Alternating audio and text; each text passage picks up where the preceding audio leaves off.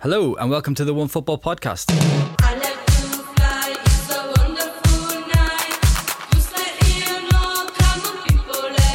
Had a little cry after the football on Sunday. Yeah, Any of you guys have any of you guys ever cried at the football? I've cried once when Wayne Bridge scored against Arsenal, But like in the Champions League. Have you ever cried tears of joy? No, not tears. I've cried twice, but it wasn't joy. I cried at Arsene Wenger's last home I game thought as you might Arsenal say manager. that, And I cried when Arsenal's unbeaten run ended at Old Trafford. The most unjust game. We were cheated out of that. I've never cried at the football. Never cried. You're a bigger man than all of us, Alex. I'd had not too much sleep before the game at the weekend. Lots of beer. And I think the stress and strains of the season, it all just came flowing out at the end. It was a Release. Yeah, it's a beautiful release, yeah. I'm sure you weren't the only one. Yeah. No, absolutely not. No. We'll talk more about the Premier League season shortly. For now, welcome to the Onefootball Podcast. I'm Dan Burke. For this special Barclays season review, I'm joined by Alex Mott. Hello. Lewis Ambrose. Hello. And Phil Costa. Good afternoon. So, Manchester City became the first team in a decade to retain the Premier League title thanks to a 4-2 win at Brighton on the final day. Those hoping for some final day drama will perhaps have been left a little bit disappointed by this game, but it looked like we might have been getting some when Glenn Murray put Brighton in front, didn't it? Did you guys think that maybe it was going to be Liverpool's day at that point? For about a minute, I did actually think Liverpool might win the league. I don't know about you guys, but there was just kind of this moment of like, oh wow, it might actually happen. They did look a little bit nervous in the first. Yeah, they didn't start well. They didn't really start that well, I didn't think. And then when the goal went in, I don't know. And when Guardiola took his card, Yeah, that was the moment. That was the time. thought, blimey. But as soon as Aguero scored, I didn't think Brighton had any chance then. To be honest, it wasn't quite as dramatic as everyone was hoping. One of the longest minutes of your life. Well, 182 seconds it was before Sergio Aguero equalised. City were behind for just 132 minutes in the entire season, which is a Premier League record. And that was the first time they came from behind to win a Premier League match this season. In the entire season? In the entire season. Wow. They never went behind. Yeah. Behind for 132 minutes, yeah. Liverpool, on the other hand, they won 16 points from losing positions this season, so that tells you a bit about the sort of the difference in approach of the two teams. Before we move away from the City game, I just want to talk about Riyad Mahrez. He came in for a lot of criticism from City fans this season, but I think he shut a few people up with that super goal where he sent Lewis Dunk out for a bag of chips. Do you think he's going to be a big player for City in the future, Phil? I really like Mahrez. I think Arsenal should have signed him as soon as the whole Leicester exodus happened. I mean, my preference was Kante, obviously, but Mahrez is like quality. People have quick memories in football. You know, it goes week by week, which is fine. It's fair. It's what happens. But yeah, I mean, because he's the record signing for a club like City who splash out whatever money every year, I think it doesn't really make a difference. So it's difficult going from Leicester to City. Like in a season, you've gone from the big fish in a small pond to the complete opposite. So just let him do his thing, and he's off his right foot as well. Great strike. And also, like a lot of players that go and join Guardiola teams, it's going to take him a while to really like bed down his place in the system and the way they play. And because I think when he first joined City, what he was doing at Leicester was just taking too much time on the ball and too many touches.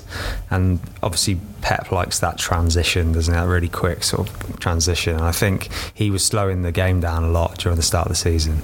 Whereas now, I can't remember how many starts he's made, but it's not that many, is it? He's not played a minute for the last 5 games or something. So it's a big call to put him in, and he sort of struggled in the Champions League semi-final as well, didn't he? But yeah, he's a class above Brighton, isn't he? So in those sort of games, he's really shows his level, I think. I think City fans always need to have a boo boy. Maybe most clubs are the same, but it says something that our boo boy is now a guy who was PFA Player of the Year. Elsewhere on the final day, Liverpool had a pretty comfortable 2-0 win over Wolves. It wasn't enough for the title for them. How do you think you would feel as a Liverpool fan after getting 97 points and not winning the league? Oh, you'd be gutted. I think there's also there's obviously an element of being really proud and thinking like, well, we couldn't have done anything else, but and I think that's sort of the message that's coming out more. I think it's softened by the fact they're in the Champions League final. If they weren't in the Champions League and this was Sunday had happened, it would have been their last shot at any trophy this season. Being in the Champions League final is a massive, massive boost. It means that they've still got an enormous trophy to play for. But I just think the league is the one for Liverpool. It's been almost 30, it's going to be 30 years now since they last won the league, and that is just absolutely huge. And to get 97 points and not win it, I would be on the floor. Just devastated. And I don't see how Liverpool can get any better from this, really. Like City, their best player last year was De Bruyne. He's hardly played this season. They've got fewer points than last season. Fernandinho was probably their second best player. He's missed like a large part of the second half of the season as well. They've had Zinchenko at left back, who you wouldn't really say is like properly world class. Man City are going to improve, probably get a new centre back, maybe get a new left back, maybe get a new central midfielder. I don't really see how Liverpool can. It would take Man City to have like a real shocker next season for Liverpool to win it, I think. So yeah, if I was a Liverpool fan, I'd be absolutely gutted, I think. But yeah, like Lewis said, if it wasn't for the Champions League, I think it would be properly devastating. But they've obviously got Madrid in a few weeks' time, so that will sort of help them get over it, I think. I mean, it was a monumental effort from Liverpool, 97 points, as we say. Is it fair to say that they might have blown it a little bit as well? I mean, they were 7 points clear of City before they played each other in January. I think there's a case for that, but it's not often that small slip-ups will be punished so harshly. I mean, City had their small blip around Christmas and New Year, and then after that they were just like machines, 3 points every week, hardly conceding any goals, scoring 3 or 4 every week. So it's difficult because as good as Liverpool are, they're still very much the underdogs in this story, in this race. And nerves creep in, and the players haven't been in this situation before. So yes, there is a case for that, but I think it's just an incredible achievement. And realistically, any team's ever going to get 97 points and finish second again. Yeah. So they did win like their last 8 games in a row, was it? As well? Yeah. I think March is the last time they dropped points. So it's not they've not like got to the line and stumbled. I just don't think they could have done anything more. All teams are going to drop points at some point in the season. Liverpool didn't drop points for the last 2 months and still didn't win the league. And also, like the late goals against Newcastle, against Tottenham, that's not a team that blows their chances. To score late goals like that. That's the complete opposite. That's really. what was so weird this year. It's like we've seen all these title races before, and like way back, you go to like Newcastle and United going for it, and they blew it. And if you go back to when Arsenal and United were going for it year on year with each other, there were years where either side blew it. United in '98 or Arsenal in 2003. Like they just drop points to teams they shouldn't be dropping points to. I mean, Arsenal in 2003, I think lost to Aston Villa and Bolton. And Leeds all towards the end of the season, or drop points against all those 3 at least. But there wasn't anything like that this year. I mean, even when Liverpool did drop points, the last time they dropped points was away at Everton. It was a derby match. They lost the league at Goodison as the Everton fans. They did, apparently. But yeah, and then since then they've beaten Chelsea, they've beaten Tottenham. They lost 2 games. Maybe they dropped points for at Everton and at Man United. Yeah, I think those are the it's got 2. a sting, but they aren't. That's not like an upset. You've not had a shock. But when you look at what Man United have become over the past few weeks, Liverpool fans obviously thinking, they were there for taking them, weren't they? And then there was that Salah chance in the derby away when he tried to get it on his left foot and just sort of poked it at Pickford. But yeah, I don't think you can say that Liverpool have. But then you could also say, if Hugo Lloris doesn't make that mistake, they drop points at Spurs. All that free goal against Everton. You can go the other way as well. If you want to talk about Liverpool blowing it, but they'd have won the league if Vincent Kompany's goal, if he did just hit the bar. all that shot that John Stones cleared off the line, exactly, like millimetres. Well, did you see that former Premier League referee Keith Hackett was on Twitter yesterday, and he was trying to say that the pivotal moment in the title race was when Vincent Kompany wasn't sent off for the foul on Mo Salah in the game between Liverpool and City on the 3rd of January. Bit of a For reach. start, I'm still not convinced that actually was a red card, personally. I know I probably would say that, but yeah, it is a bit of a reach, isn't it? Yeah. Mo Salah ended up with sharing the golden boot with Sadio Mane and Pierre-Emerick Aubameyang. All three of them got 22 goals each. Seems a bit weird that Mo Salah didn't even make the team of the season when you think about it now, doesn't it, really? Yeah, Salah, and did Hazard not make the team of the season as well? No, I think it just shows you how much quality there is in the Premier League. Because then if you can't leave out Sterling, you can't really leave out Mane. And also, everyone is comparing Salah to how well he did last year. I think that's really, that's really his own success, isn't he? Really? Yeah. Before the final day, there were people suggesting the title race didn't have enough twists and turns to be considered a true classic. Where would you rank it in terms of the great Premier League title races? I think this is the most unique one we've ever had, hasn't it? Two really, really strong teams with millimetres between them. I've never seen anything like it. But if you give me this against the Man City win the league in 2012, where it looked like City had thrown it away and then Man United threw it away, I would take that every single time. Yeah. That's way more dramatic for me. I think City led, except for the Leicester game, I think Kompany scored around 70 minutes, and except for that, City led in this 14-game unbeaten run. They led at the hour mark in every single game.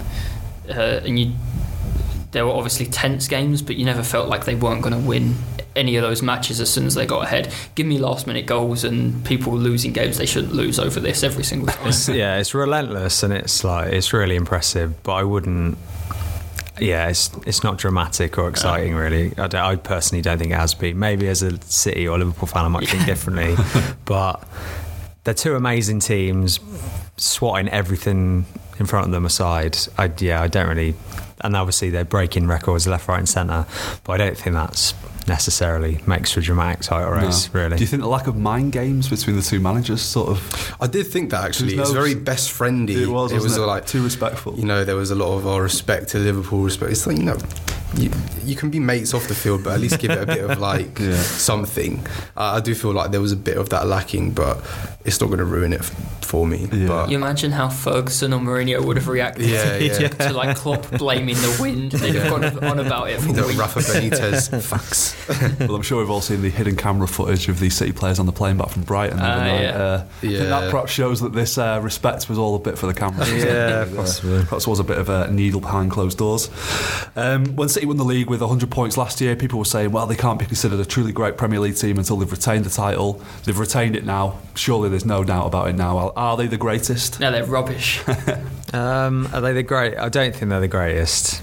I know it's a different competition, but I still think they need to get to at least a Champions League final or win it, ideally, to be properly considered. Because I don't know, I just don't think... So the United treble winning team are the greatest? Who got 79 points? Yeah, fewer than Leicester. I would actually say United's, when they won it 3 years in a row, 07, 08, 09, I'd say they're probably the best team that I've seen. They did win the Champions League as well. I would say they're probably the best. And also the quality of the Premier League at the moment, I just don't think that has to be taken into consideration. Yeah, I think that's true. The bottom half are just not very good. Well, the top teams are just so much better. Like the gap is just growing. I think that's actually pretty true just for football generally. Like you just have more good players everywhere. I think the Arsenal Invincibles would beat the 99 United team. I think United's 2008-9 team would probably beat the Invincibles, and I think City's team now would beat that United team. And it just goes that way. Yeah, so the greatest ever then, right? I mean, the most impressive aspect from City for me was that they won their last 14 games on the trot. I mean, every one of those games I was shitting myself. They won them all. It's remarkable, that, isn't it? It's mental. It is, and it is amazing. They just did not blink. No, but again, who really put up? Maybe because they couldn't, but who put up a fight really? Leicester. Off the top of my head, of those 14 games, Burnley was Burnley. Yeah, there was at no point did you think they're going to drop points here, which obviously says something about how good City were, but I think it also says something about... I mean, I always think with City, if City play well, they will win. They'll win most of the games. If they don't play well, then they possibly won't. They'll probably still win. They might do, yeah. But yeah, they play pretty well in all of those games. So, what about Guardiola as in terms of the Premier League managerial greats? I mean, we were just saying before we went on air that one of our colleagues in the office was celebrating Brighton's goal a little bit, calling Pep a bald fraud at the weekend. Like, when is this tag ever going to leave him? What's he got to do for people to just acknowledge that? Or do people acknowledge it and now they're just sort of, not quite willing to accept it? I think it's like not even a Guardiola thing. I think it's a football thing. Like, it dominates this Messi Ronaldo thing. Guardiola, Mourinho, not Mourinho so much anymore, but Klopp maybe. It's like you have to have a favourite, and if he's not your favourite, or if you don't like the way that the team plays, then everything about him is bad suddenly. Yeah. It's how it feels. Like everything is either the best thing ever or terrible. And Guardiola is obviously much closer to one end of that scale than the other.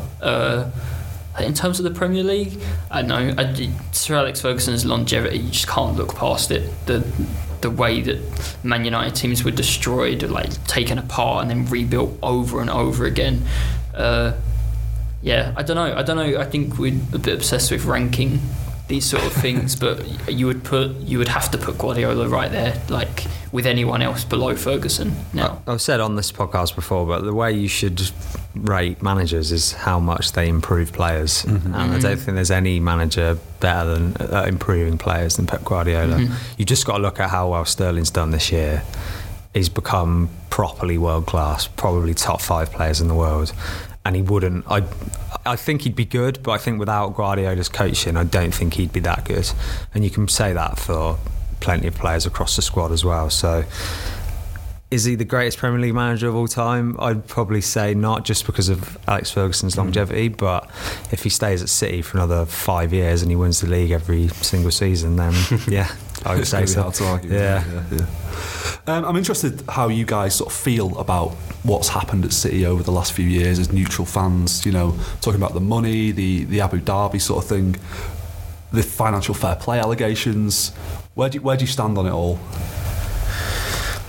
Honestly. I mean, where obviously it's you'd prefer teams not to be bankrolled with infinite resources, because from a sovereign state. Well, I mean, straight away the playing field is already tilted in City's favour for that. But this is just football, it happened to Chelsea, it's happened to City now, it's happened to PSG.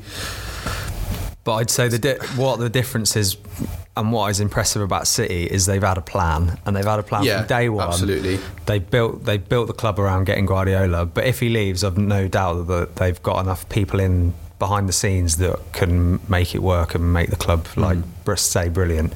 And that is the complete opposite to what PSG are doing. They're just buying shiny things for ridiculous money, and it's not working for them. I mean, obviously they're winning the league on, but not the true goal is obviously the Champions League for them. So that, as much as you can not like where the money's coming from, and it is obviously not great, you can't deny that they've got a plan in place and they're implementing it, and I think that's probably the biggest compliment you can really pay to the football people there anyway. I'd say. I was saying to a friend at the weekend that I feel as a City fan that City's success is stained, and that's different from tainted. Tainted implies that there's some sort of internal thing that prevents me from enjoying it. It doesn't prevent me from enjoying it, but I can understand why other people will never give it perhaps the respect that the football and achievement deserves because of everything else that's gone on off the pitch. So what concerns me more is this plan to sort of take over. They're dropping clubs in South America, China. It'll be the US obviously as well, and they're going to build an academy in London to try and lure all the attacking talent from London, or whatever talent from London. Then it's going to be camps in Asia. It's just slowly building up to be this sort of empire, and that concerns me more than them just steaming the league every year. And how that develops over the next 5 years, who knows, but I think that's a bit more ominous than anything they've done in the last, since they were taken over. Yeah, obviously they've got this financial fair play breach allegation hanging over them. There's talk in the New York Times this week that they could be banned from the Champions League. Is that something that you can see happening? I've not got any faith in the UEFA or footballing's governing bodies to follow through on threats like that. I think it could happen. I definitely think it could happen, But a part of me is just like, well, why the hell has it taken this long when we've got City, you've got Chelsea, you've got PSG, and we've had these clubs for all these years. Monaco went through something similar. If it's going to happen now, then fine, but I feel like it's actually just too late to stem the tide at this point. There's so much talk about a European Super League emerging. If anything, I think banning a couple of the real big players in European football would only advance the push towards a Super League outside of UEFA. So I think it's probably too little too late if it does happen. I mean, my issue with this football league stuff is, if City have proven to beyond reasonable doubt to have broken the rules, punish them however you see fit, fine. Let's have a look at every club's emails. Let's see what every club's up to, because I bet there's all sorts of stuff like this going on. Yeah, I feel like there probably isn't a major European club that hasn't broken rules like this now, like the transfer ban that Chelsea are facing as well for signing underage players, which City could also face from FIFA as well. So that's another thing. So I think all of the major clubs, Barcelona, Atletico Madrid, Real Madrid, have already faced punishments for that. Yeah, I think everybody's breaking the rules to an extent. You can't just punish the people that are breaking the rules to the largest extent to make an example of them. You have to go through everybody. If you're going to start punishing these clubs, you have to go through all of them and give out all of the sufficient bans and transfer bans and whatever you like. Yep. Well, we'll move on from City now, move down the table, have a look at some of the other Premier League teams. Chelsea finished third. They'll be back in the Champions League next season. They've got the Europa League final to come. That's got to be considered a good season, hasn't it, overall, after all the talk about Sarri and stuff this season? Yeah, I'd say so. I think he's been not really given much of a chance. I mean, the thing with Chelsea, they're used to just winning however it takes. That they're not used to a manager coming in and having a philosophy, a playing style. They're just more than happy to recycle managers every couple of years, win while they're there, however they do it. So it's been a bit of a change for the whole culture of the club, which I don't think they've taken too well. I think this sort of stuff needs patience, and this is a club notorious for not having exactly that. So on the surface it seemed like an odd fit anyway, but I think he's done a perfectly reasonable job, especially after a huge wobble around the new year. But Hazard obviously is trying to give them a goodbye present, so I think that's helped them a lot as well. If Sarri stays, this would be the first time since Abramovich's taken over that a manager hasn't won the league and has stayed in the job for the season. Wow. So that sort of says what it's been like for that club. It's always been boom and bust, well, since Abramovich has been there. I personally think Sarri's done a great job. I mean, the way he's gone about things, the Hudson-Odoi sort of saga earlier on in the season, same with Loftus-Cheek, not really giving him that much game time.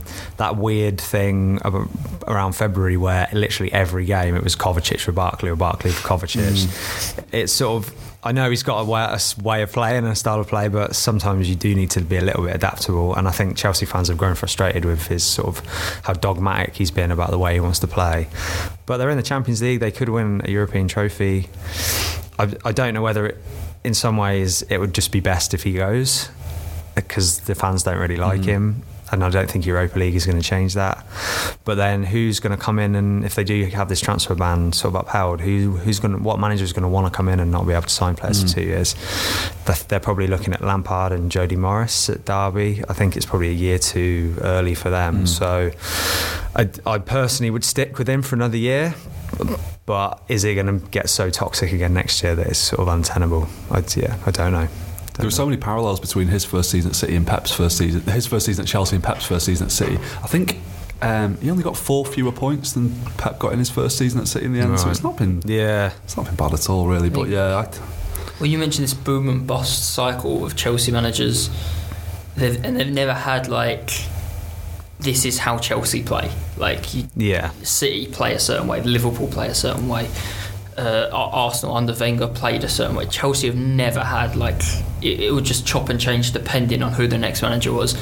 if they ever want to escape that boom and bust and have like a Chelsea way of playing, they have to keep Sarri. And also, Chelsea aren't money Chelsea anymore. Abramovich hasn't got he has got the bottomless pit of cash, but he's not spending it on Chelsea because he's had his UK citizenship visa taken away.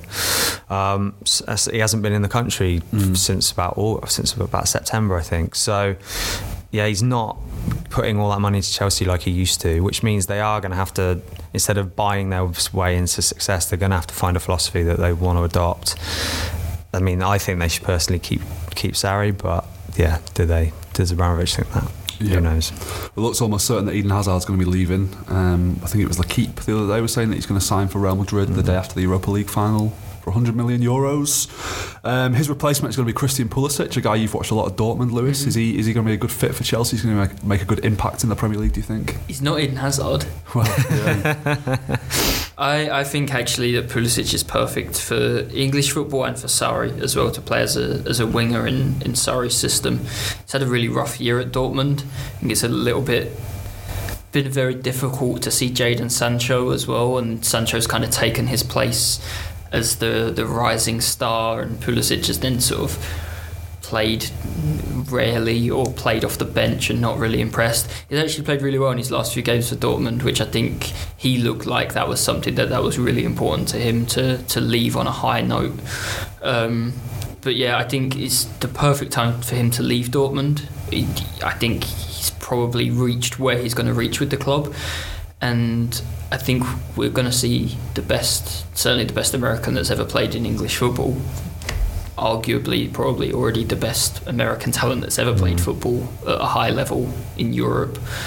Better than Clint Dempsey? Well, we'll find out. Yeah, so I'm no Chelsea fan by any means, but I'm quite excited to see Pulisic playing in the Premier League, playing under Maurizio Sarri.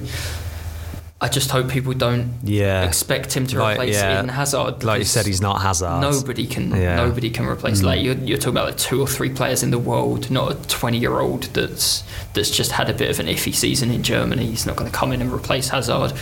But the idea of seeing Pulisic and Hudson-Odoi on opposite wings is actually pretty exciting, just as a football fan, I think.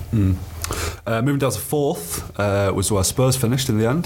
They've of course made it to the Champions League final as well. Given their lack of transfer activity, the situation with the stadium move, I think it's fair to say Pochettino's done a pretty incredible job this season, right? I mean, he's just a brilliant manager. There's no two ways about it now. Obviously people say, what has he won? I mean, really, come on. Yeah. He's working with nothing. He's like what Alex said earlier, you can judge a manager on how they improve players. And can you look at anyone in that team, apart from maybe Kieran Trippier, that has regressed this season? No. Moussa Sissoko's turnaround has been incredible. You know, Lucas Moura had a difficult 6 months last season, but he's come up with some crucial goals. Son, brilliant. Ali maybe hasn't hit the heights that he has before, but I mean, people forget how young he is.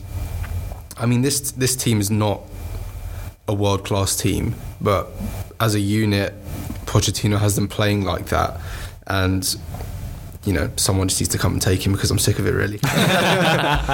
United, what are you doing? Well, I was going to ask if there's any chance of him leaving this summer. There's been a few rumours about Juventus this week. Again, United. I think it would just. You never know. If for whatever reason Levy doesn't put his hand in his pocket, then I think his sort of position will be untenable again. Untenable.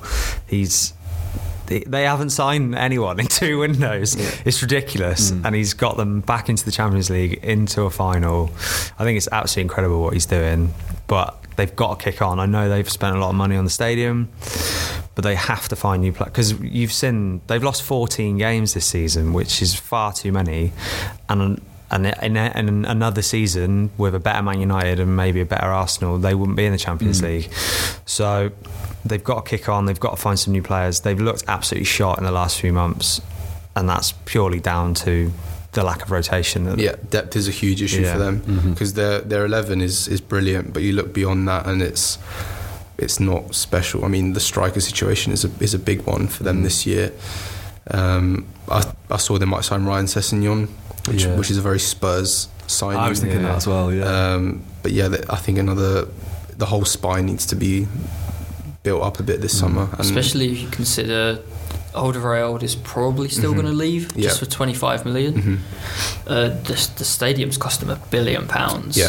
I don't know how they have to spend, but I don't know how they're going to find the money. So they're going to have to sell players. Well, being in the Champions League final is going to give them 100 million alone. So, but yeah, that's how they reinvest Christian Eriksen has 1 year left on his contract. If he doesn't sign, they're going to have to find a club to sell him to, and they're not in the strongest position to demand a massive fee for him, and they're going to have to spend really intelligently. Whatever they are willing to spend, they're going to have to do it really, really well, because they can't afford to not do that. Basically. If they lose Pochettino, which I don't think will happen this summer, no, I think he'd give it 1 more year, having made the Champions League final. If they win the Champions League, there's every chance that he just turns around and says, "Well, there's nothing else that anyone can do."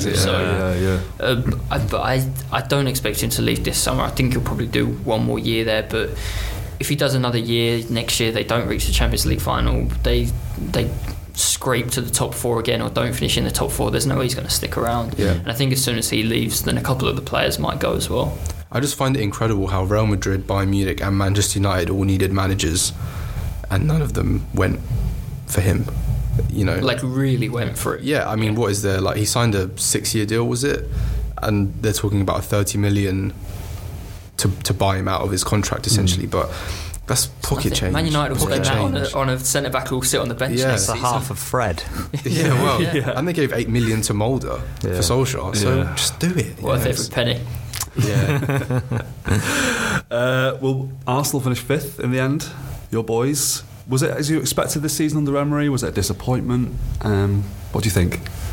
I don't know. I the first 6 months for me personally were a write-off. I think there were a lot of issues, both on and off the pitch, for him to deal with, and he's been dealt a difficult hand. That being said, there have been some problems with how he sets his side up, how he manages certain profiles within the squad. We were speaking about Chelsea earlier. There's no real style. We know pretty much the strongest 11 now, but you can't look at the team and say, oh, this is how they're going to play. I mean, it's pretty much just hope Aubameyang and Lacazette can score via a Kolasinac cross. That's been our main route to goal for about 8 months now. But this team needs a lot of work. There's old players on too much money. We haven't got any money to buy any players anyway, so it's not been easy. But that being said, I think the last few weeks of the season aside, he's done reasonably well, particularly in the big games, which was a huge problem for Arsenal. So I think the Europa League final is going to be massive, isn't it? I was listening to David Ornstein, BBC guy, last night, saying that if they don't get Champions League football, their budget for this summer is 40 million. I mean, that's going to buy you one decent player now, if that. Yeah. So, but then if they get if they win the Europa League and get Champions League football, then their budget might go up to about 100. So this game is going to be absolutely huge against Chelsea in a few weeks' time. Absolutely massive for them. What has impressed you with Emery this season? What do you think he's let himself down, Lewis?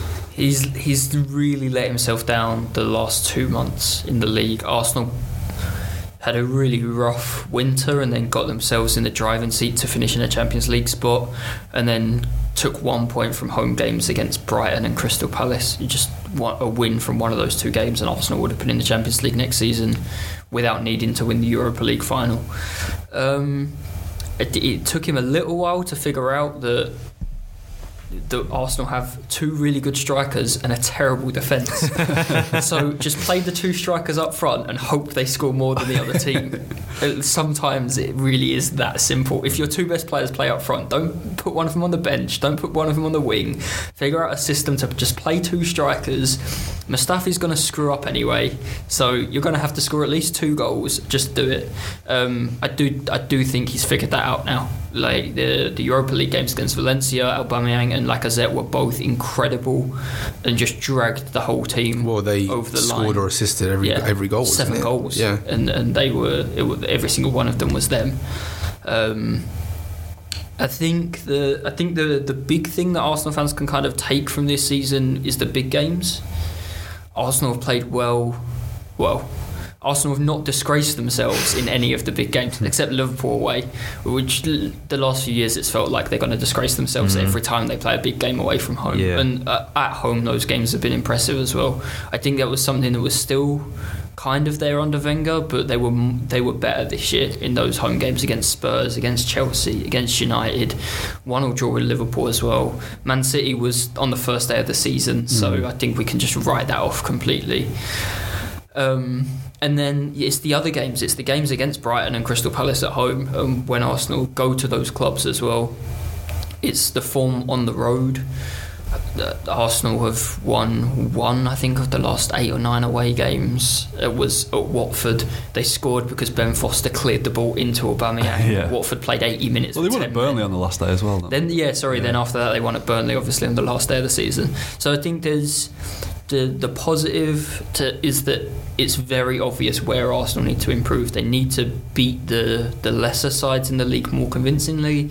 They need to be able to respond to going behind, and they need to be a bit better on the road. Figuring those problems out is probably a bit more tricky, but at least you know where you have to improve, and that's a good start, I think. Well, a man who's got a lot of problems to figure out over the summer is Ole Gunnar Solskjaer. Just when you thought Manchester United's season couldn't get any worse, they were beaten at home by relegated Cardiff on the final day. Is there any way, Alex, you can see Solskjaer turning this around at United? Is there any way it's going to be a success? No, basically, in a word. They're a mess. Then Cardiff just sort of summed it up completely. They're just an absolute nonsense at the back. Nobody cared. I know that's quite an easy thing to say, but it was just a joke the way they played.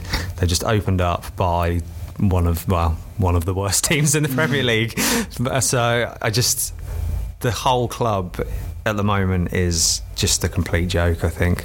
You look at just going back to when Solskjaer was appointed, which I think is quite a good crystallisation of what they are now as a club. They did it when it was an international week because they knew it'd be good for headlines. And Ed Woodward just seems obsessed with PR rather than getting results on the pitch. And he's obviously very good at making money for the club, but I don't really see how he can stay in his role when they've had seven years now of just complete one disaster after another on the pitch. There's absolutely no way that they'll win the league again in the next 4 or 5 years, and I don't see how they're going to get back in the Champions League. So definitely not next year or the year after. They need someone above Solskjaer who's got a plan, has good contacts, good at negotiating, because Man United are obviously still a draw, but the top players now are not going to go. Why would Kalidou Koulibaly go to Man United unless they're going to offer him stupid money? And that's which they could. They could do, but then you risk. That's how they got here, though. Yeah, but you risk making yourself look stupid, like they have with Sanchez. And Koulibaly's probably a bad example of that. But they're going to be put in a position where they can't offer Champions League football, so they've got to offer twice the money. We were saying Philip Coutinho on the way to the exactly. Yeah, it's got PSG written all over it. Or United written all over it. So I just think they're only going to be a draw for so long, and I think that time is running out because they need a massive restructure, absolutely huge. I'll be honest, I wouldn't be that surprised if they got rid of Solskjaer over the summer. If Pochettino was available, say he left Tottenham and they won the Champions League, I wouldn't be surprised if they just fell on their sword and went for Pochettino. But would Pochettino be stupid to take that job in the current? Well, yeah, the current guys. I think he'd take it. I think he'd relish the idea of building a fallen giant back to their former heights. And all these top managers, they're top managers because they back themselves, because they think they have the ego that they can make players and clubs better. That's why Mourinho took the job, and he didn't. Obviously, that didn't work, but that's why he took the job. So, I personally, I would get rid of Solskjaer, and I think they might if a brilliant coach like Pochettino was available over the summer. But having said that, it's not going to change anytime soon without a proper director of football and a restructure behind the scenes. Well, the director of football, the latest name in the frame for that is Darren Fletcher, which is a former ridiculous. United player. I don't want to throw the guy under the bus before he's even got started, but surely It's You've got to just get a someone who's joke. done this It's job before ridiculous. and knows what they're doing. It's absolutely ridiculous. I mean, I get like the link to the past is great, and Ajax are sort of doing it with Van der Sar and Overmars and blah blah blah. But they've had like a few years of training before then they've basically been interns at Ajax for 2 years, and now they've got the role. You can't just throw Darren Fletcher in charge of the third biggest club But in the he world. gets the club. It's just The United way. It is ridiculous. It's in the DNA. Yeah. I He don't know if you- bleeds red. Yeah. We all bleed red. I don't know if you saw there was a rumour, I think it was the Mirror last night, was saying that Solskjaer apparently wants to sell Anthony Martial this summer, and Joel Glazer has stepped in and said, no, you can't sell him because he's our Pele. What, Graziano Pele? Or what? We're finishing just below United with Wolves in 7th. How impressed have you been with them overall this season? There's a lot of talk of being the best newly promoted Premier League team ever. I think that's probably quite fair, isn't it? Yeah, Wolves have been amazing. They lost twice to Huddersfield, which is a bit rubbish. Yeah. But except for that, yeah, they've been unbelievable. They've beaten all of the top 6 across all competitions. I don't know, like, where to even begin if we're going to start praising them. They're really good at the back. Jota and Jimenez are really great to watch when they go forward. They get Johnny and Doherty involved from wing back. Moutinho and Neves have been really, really strong in the middle of the park. I thought João Moutinho's legs were going to be gone when he came over to England, and he does more defensive work than Ruben Neves. It's been unbelievable. It's probably because Neves is the young one and he scores these spectacular goals. He's got a lot of credit, but I think João Moutinho's probably or possibly been even better than him this season. Yeah, I don't know.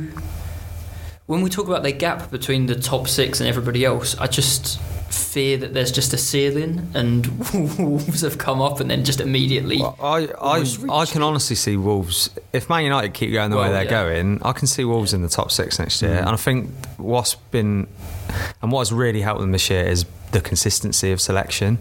Conor Cody's played every minute of every game. I think it was Training Ground Guru on Twitter was saying that they've had 6 injuries all season, which is crazy. Yeah. I mean, every club's got that every week. So that's obviously really good, like, preparation behind the scenes. A little bit of luck as well, but they've recruited well. Nuno's got a proper system. They're good to watch. They've got a really great stadium with a great crowd. I think I can honestly see them finishing top 6 next year. What happens with that picking the same team every week when they're in the Europa League next year, though? Yeah, that's true. That is true. If Manchester City win the FA Cup. Yeah. Don't Watford go into? Oh, yeah. Sorry, yeah. Yeah. That is true. I mean, I think if you had to think of a manager who could deal with that, it would be Nuno. I think they probably do need to bolster the squad a little bit this summer, but they bought well. Since the Chinese owners have taken over, they've bought really, really well. Obviously, it's a little bit dubious as to how they're doing it, but Mendes magic just sprinkled over there. They definitely have the right contact. Yeah, but yeah, I can absolutely 100% see them finishing top 6 next year, which is amazing. They've been brilliant this year, all year as well. And just below them was Everton in 8th place. Marco Silva came in for a bit of criticism over the season. He seemed to get his shit together towards the end. Can you see them kicking on next year, Phil, and maybe being the team to mount the assault on the top 6? I have no idea. I think Everton are they're like pain. Everton. They're like happy masochistic. Yeah, I feel like they're at their best when they're in pain. So they'll spend money. I mean, they're not poor. With Farhad Moshiri, they're not poor. And you saw last year with Richarlison, all these guys. I think they've probably lost out on Andre Gomez now, which is a shame for them. But Bernard's been a good positive. Lucas Dean as well. Lucas Dean has been a really good signing. Yerry Mina's why they spent 30 million on him, I never know, but he scored a few headers at the World Cup. But I mean, the nucleus is there for them to maybe hit 7th, but I can never see them breaking through into the top 6. I'll be interested to see what happens now, because with Marco Silva in England anyway, there's never been that like third bit of, because he's done really well at clubs, then done badly, and then been sacked. Whereas he's gone through that bad period, which they had sort of after Christmas, and they sort of kicked on towards the end. So I'll be really interested to see if they can add some more over the summer and then kick on again for the start of next season. But It's so funny how the mood of a club can change. Like Everton could have got the exact same points, but if you just put like that middle bit of their season at the end, everyone would be miserable now, saying he should be sacked. But you just the middle bit's in the middle, and then they've had like this sort of comeback on a high the last couple of months, and everyone's like, "Oh, come on, next season, get it here already. It's going to be great, up the toffees." And of course, Liverpool didn't win the league trophy, so that was a huge day out for them, wasn't it? As well, next in the table, Leicester. Brendan Rodgers looked like he really got them pointing in the right direction during a short time in charge. Again, can they kick on next season, or is there a bit of a problem with this? You mentioned the sort of glass ceiling there, Lewis, with financial fair play and things like that. Can these teams realistically expect to be any better than they actually are? I think you have to work really, really smart. Smarter than any of the top clubs, and we already talked about Liverpool and Tottenham kind of for what they spend, punching above their weight, or what they can spend against the teams that they're competing with. So Liverpool going toe-to-toe with City, and Spurs finishing with Chelsea and above Arsenal and United.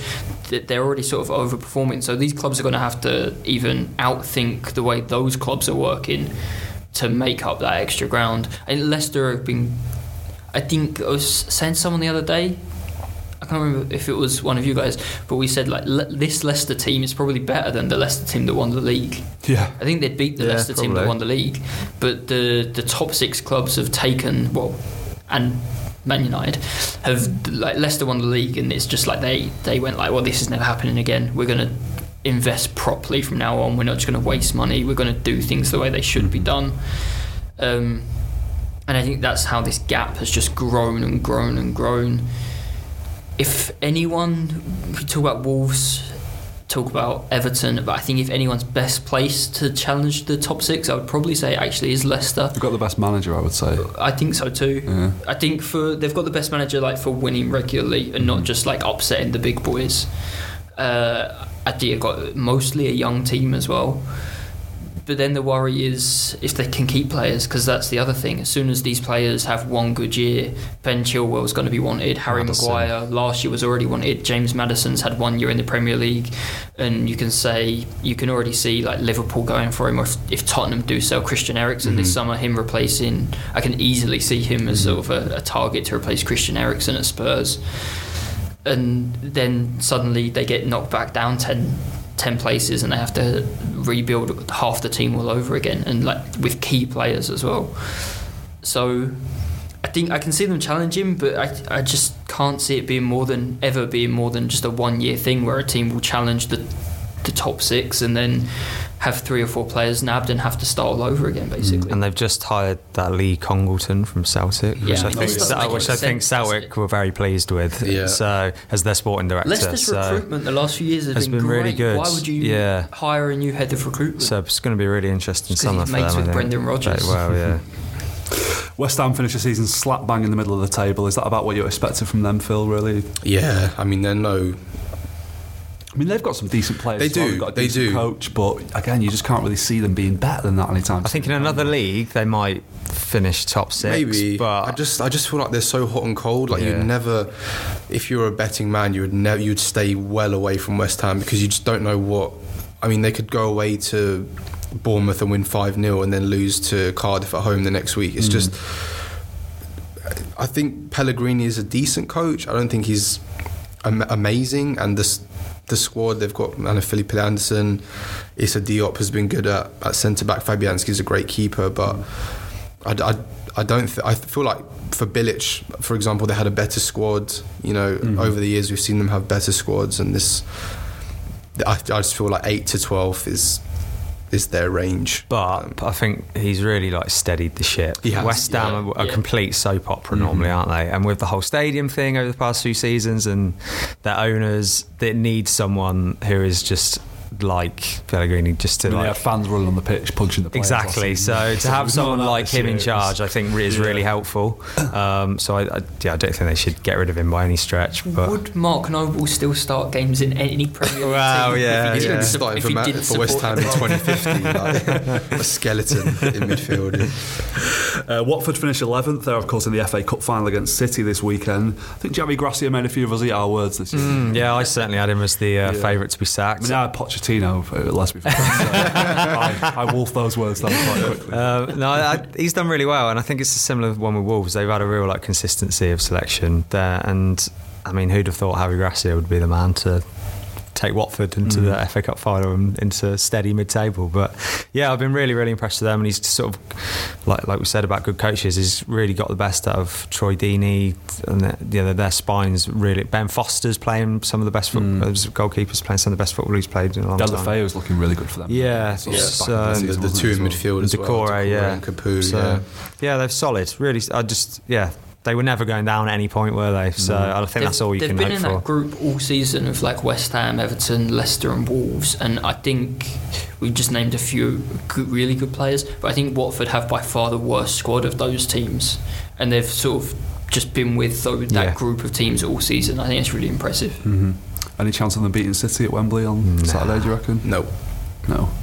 If they do, there is a small sublot to this final. If they do, that would mean United will begin their season on the 25th of July, the Europa League qualifiers. So the International Champions Cup. They're supposed to be playing Spurs in Shanghai that day, so they have to cancel their pre-season plans. So that would maybe they'll just opt not to play the Europa League like they did with the FA Cup. That'll be a small silver lining for City if they do lose this weekend. In 12th was Crystal Palace. Do you think their biggest challenge this summer is going to be keeping hold of Wilfried Zaha? Surely, he's definitely. I think they're either going to sell him or Wan-Bissaka. Zaha's the one that said he wanted to go. I honestly think Zaha's one of the best players outside the top six. I think he's absolutely quality. He was involved in every goal at the weekend against Bournemouth. I think he's class. I think you could easily sell him for 60-70 million and someone would snap your hand off. They've had a bit of a weird season, Palace, because you expect them to be brilliant at home. At Selhurst Park's a great atmosphere. I think they've won 5 home games all season, but their away forms have been amazing. They're the fifth best away form. So if they can sort of make their home form good for next season, I could easily see them again sort of finishing top half. But I think if you're sort of glass half empty, I don't think their away form is going to be quite as good next season. So yeah, I'll be interested to see how long Roy Hodgson's got there, to be honest, because I think they've got a good squad and they've spent a bit of money, and if they get this Zaha money and spend it wisely, probably get another striker, maybe keep Batshuayi after his loan. That would be good for them. But they're just a mid-table side, aren't they? I didn't ever see them getting relegated. That's kind of mission accomplished for Hodgson. When he took over, they were a shambles, weren't they? Yeah. He's consistently got them as a mid-table team now. Next in the table was Newcastle. Obviously, their biggest challenge this summer is going to be keeping hold of Rafael Benitez. Do you think he's going to stay? I call him Raffle Benitez. might be a bit of a raffle keeping hold of him. Yeah. I do think he'll stay. Newcastle, I think we often forget what a massive club Newcastle is. There's definitely no club bigger than Newcastle going to come and offer him a job. It's just horrible conditions. But one with a better owner might offer him a job. Exactly. That's the problem. I think Newcastle in this might be a little bit lucky that Rafa Benitez just doesn't have the style of football, the kind of press conference charisma that sort of when any jobs come up that a club will be like, Rafa Benitez is the man that we have to go and get to take over. So I do think he'll stay, talking about Newcastle is just a bit sad, isn't it? Really, I think they'll be out. They'll just be complete mutiny if they don't keep him. They have to keep him. If they don't, I think he's done a brilliant job with the whole PR war. Yeah, he's played it very well. So whatever happens, I think he's covered his back.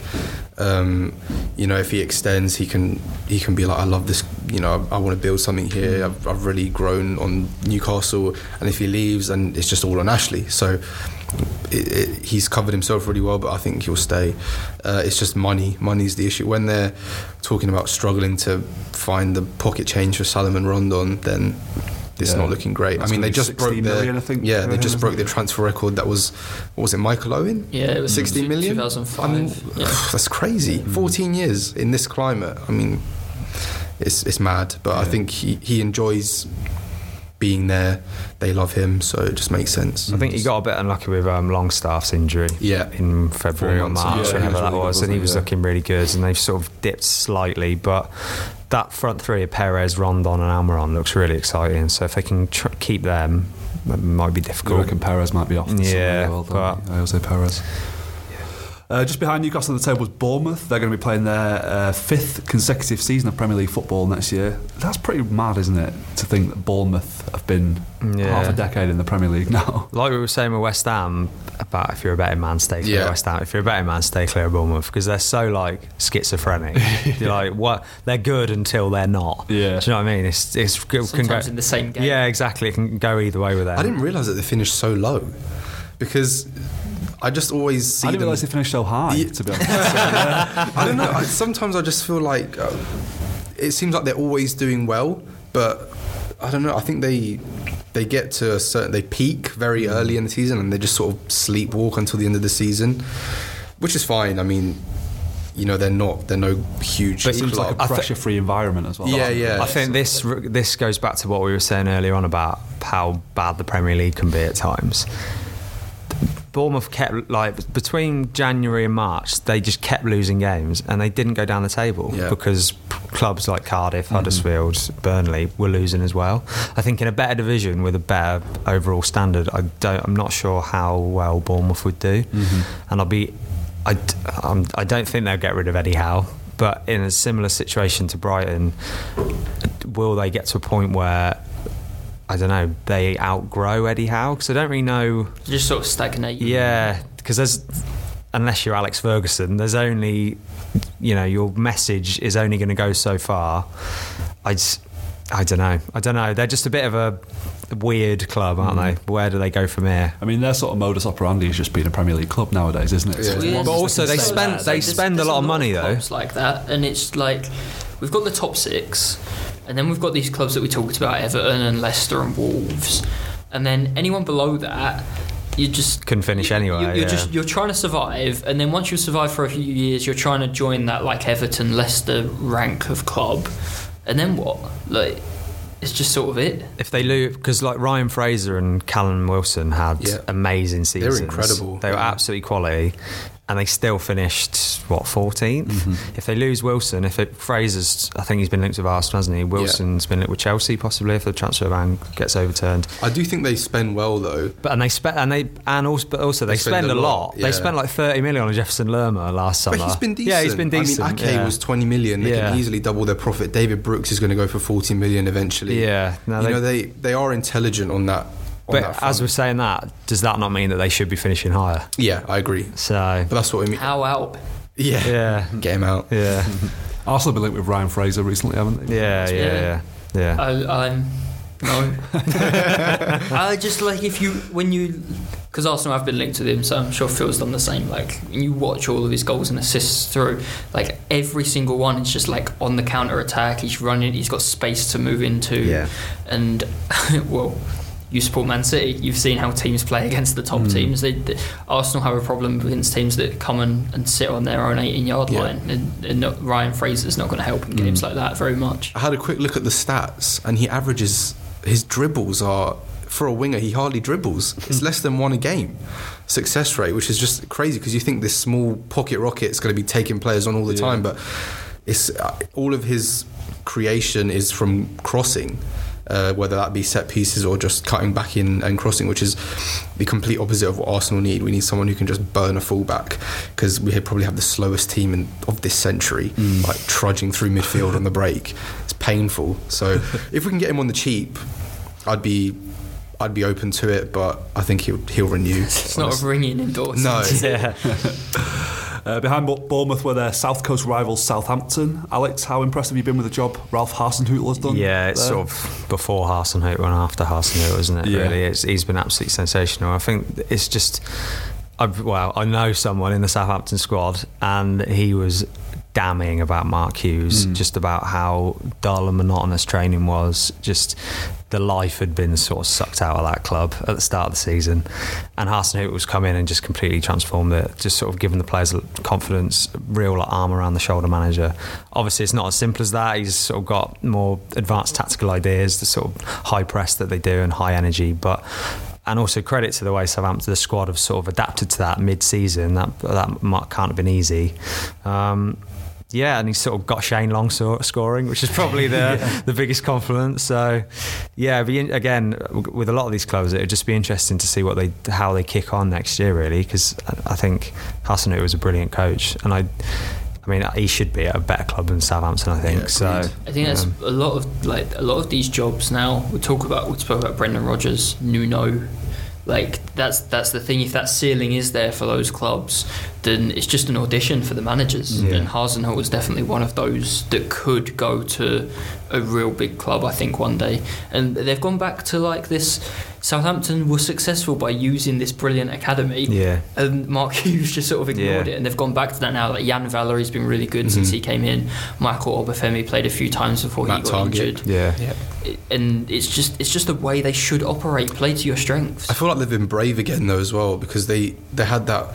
They sacked Adkins and everyone was fuming because they brought Pochettino in, but he was a brilliant appointment. Ronald Koeman was really good for them, and then they brought in Puel, and then they had Pellegrino, and it was just the complete opposite of what they built their success on. But now they've gone for, I think it fell into place that Hasenhüttl was out of a job, but you know he's had previous at RB Leipzig, and now they were just like, right, let's just go back to what we used to do, and I think that will pay dividends for them moving forward after a few years of terrible decision making. So.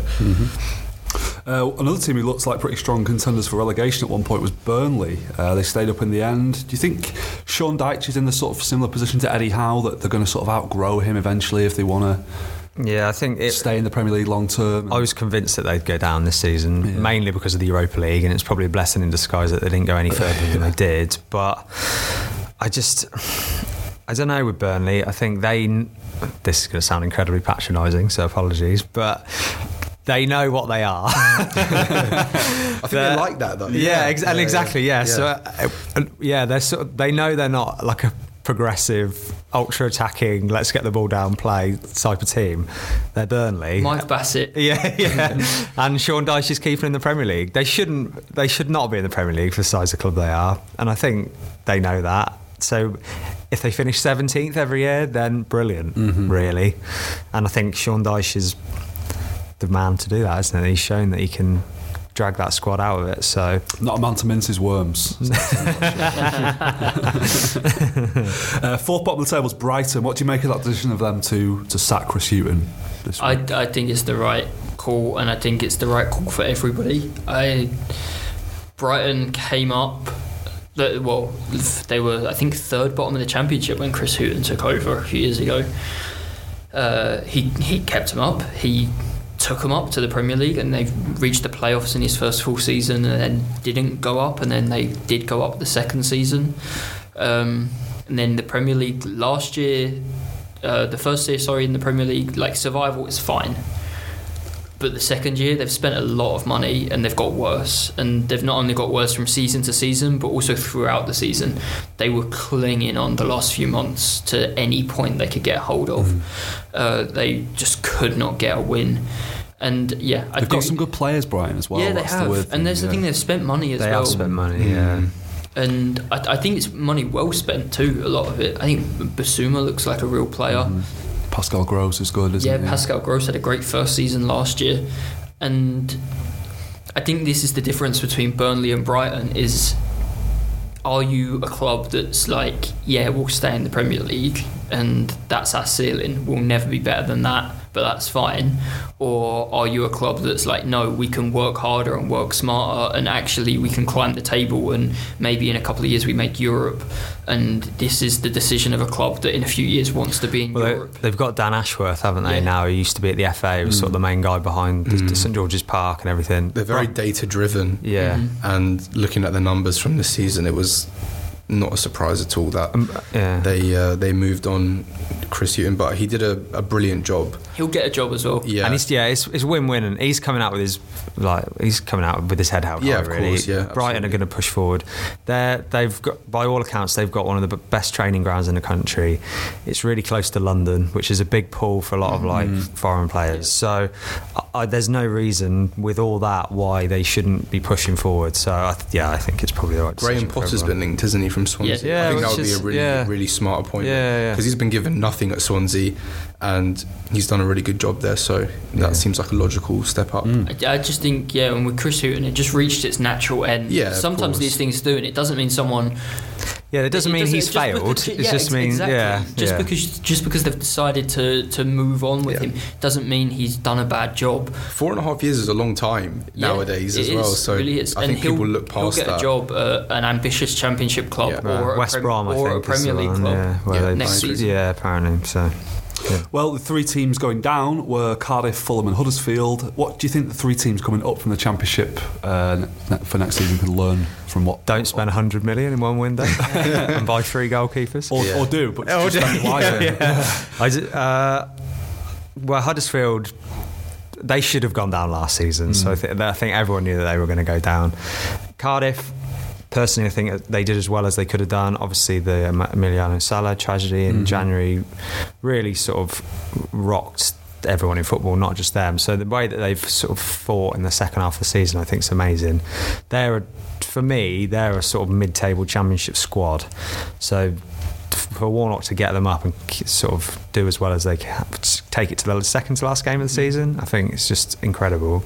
And Fulham, I think, have been the joke. Well, they've been the joke of the season, really, haven't they? The amount of money they spent in the summer, they just completely ripped up the way they played from last year and their squads. Yeah, so I think I took them to finish 8th at the start of the season, so I was a bit wrong about that one. Sack your manager. Don't spend all this money and then sack your manager after 3 months. Like you can't fully trust him that much in August, and by October, November, no, there's no way this is going to work out.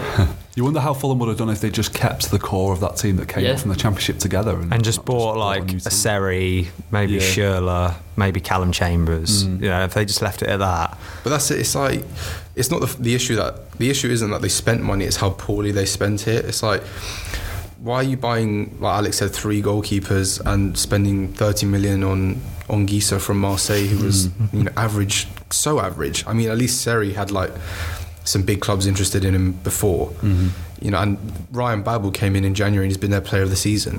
Why? I like him, but why did they sign Luciano Vietto? He's gone to Sporting now. Mitrovic is a really good Premier League striker. He scored way more goals than you should score for a relegated club this season. I think he'll get a move this summer. They'll lose a lot of players this year, but it just didn't make any sense. It's like they weren't even looking at their squad when they were deciding what players to sign. Like there was no process like, what positions do we actually need? And also the way they, off the pitch, the way they treated their fans by hiking up ticket prices so much is a disgrace, really. So apologies, Fulham fans, but you deserve to go down for that. Well, chance to rebuild again now, isn't it, under Scotty Parker? It's time to hand out our end of season awards. We're already a bit over time, so we'll rattle through this quickly. Player of the season, Raheem Sterling. Bernardo Silva. Eden Hazard. Well, I'll go for Virgil van Dijk then. Manager of the season, which was of course won by Pep Guardiola at the LMA Awards last night. Pep Guardiola. That sway your judgment in any way? But Jurgen Klopp. Klopp for me as well. I'll go for Guardiola. Guardiola for me as well. Signing of the season, I'm going to go for James Maddison or Alisson. Was Maddison last summer? From Norwich. Yeah, or Alisson. Felipe Anderson. I'm not sure. I'm going to say Alisson. What do you think? Pick a name, Phil. Yeah. You know what? I'm going to go David Brooks. Why not? I think a huge profit on him, and I think he's a really good player. And to picking up for like 10 million, 11 million, I think they've done a good job there. So I think he'll be a really good prospect in the future. What was your disappointment of the season? It can be a player, a manager, a team. Fulham. I think I had them 8th or 9th as well, and I just they were just the complete joke from day one. Oh no, they won like 3-1 on the opening day, didn't they? And then from then they were just absolute crap. So I just have like how bad the bottom teams were. Like, I think 4 points from games against the top 6, and 3 of those were Cardiff on the last day from the 3 relegated clubs. I'll go with the top 4 race. It was terrible, awful. I think there was like collapsing over the line. 2 wins between 4 teams in about 13 games, which is awful. And they're all in a European final, so apart from Man United, which is great. Surprise of the season? It was the emergence of Wan-Bissaka for me. I hadn't heard of him at the start of the season, and now I think he should probably be starting for England at right back. So yeah. Ahead of Alexander-Arnold. Oh yeah, good shout. In the squad anyway. I thought there'd be a title race this year. I thought there'd be a title race because Man City would never get close to 100 points again, because I just don't think it should happen that anyone can get 100 points. So I thought like there'd be a title race on like 85, 88, 90 points. For two teams to be a win away from 100 points, I can't believe it. I think Wolves have been a big surprise for me, but I'll say how good Ryan Fraser and Callum Wilson were. I think I was reading up on it, and they were only 2 goals away from becoming the most productive Premier League partnership in history. So it's pretty good going for Bournemouth. Yeah. Well, the biggest surprise to me was not the fact that Ole Gunnar Solskjaer was back managing the Premier League, but the fact he's managing Manchester United. Yeah, bizarre. Out by Christmas. Out by Christmas. Lastly, goal of the season. Fabian Schär against Burnley for Newcastle. The one that was that in off the post. Yeah, in off the bar from like 30 yards out. Townsend against City, or not in the Premier League, but Eden Hazard's against Liverpool in the Carabao Cup when he went past about 5 people. Yeah. I was going to say Townsend, but I'll throw in Arsenal v Fulham, Ramsey's goal.